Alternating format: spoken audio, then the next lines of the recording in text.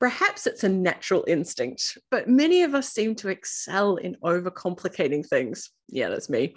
We like to think that more is better, but that's not the case when it comes to helping people make choices.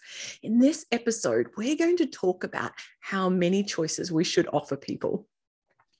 In the year 2000, a professor from Columbia University undertook what has become known as the JAM study.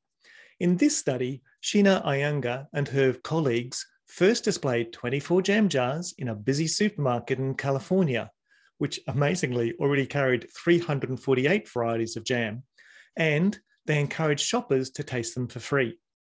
This abundance of choice saw 60% of customers stopping and tasting the jam. However, only a measly 3% made a purchase. 3%, John, that's not very much. Anyway, next, the researchers set up the display with just 6 jam jars and stood back to see what would happen.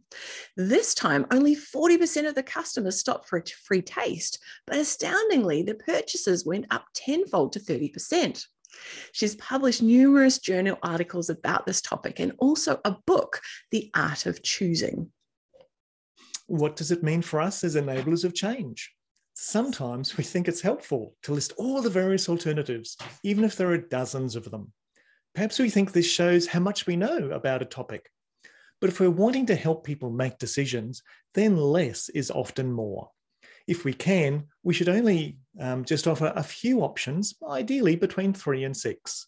If there are indeed a lot of options, such as which new crop to plant, there are ways to simplify the complex situation. We could group some of the options together, such as winter crops or summer crops, and then within those have other groupings, such as whether they're salt tolerant or not. That then provides a series of smaller choices. So we need to stop providing so many options that it overwhelms our clients. Sheena suggests a few ways to take the pain out of decision making.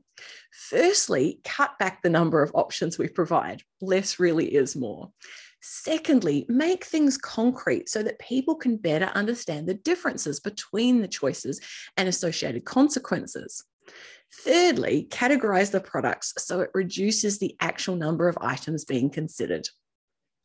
We should mention that there have been some critics of this research.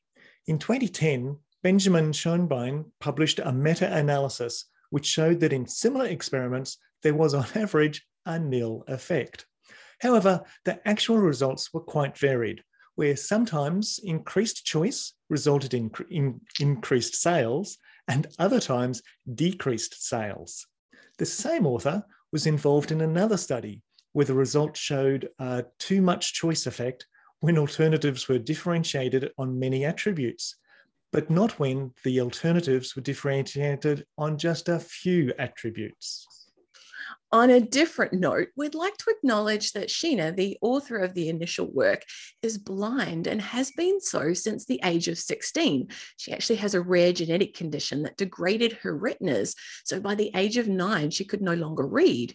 And then on top of that, her father had a heart attack and died when she was just 13 years old. We admire her courage and tenacity. Oh, wow, Denise, that's just amazing. Well, folks, you've heard our thoughts. Now we'd like to hear yours. Add a comment below the blog post and tell us about your experiences with offering too many choices, including any tips and further ideas about it. We don't want this just to be a one-way conversation. Join in by sharing your thoughts and ideas with us. Thanks, folks, for joining us on this Enablers of Change episode. Remember to subscribe to our newsletter if you'd like to know when new episodes are available. And if you liked what you've heard, there's just one thing we'd ask you to do. Tell your friends so they can join in the conversation. I see what you did there, Denise. Okay, folks, all the best until we meet again.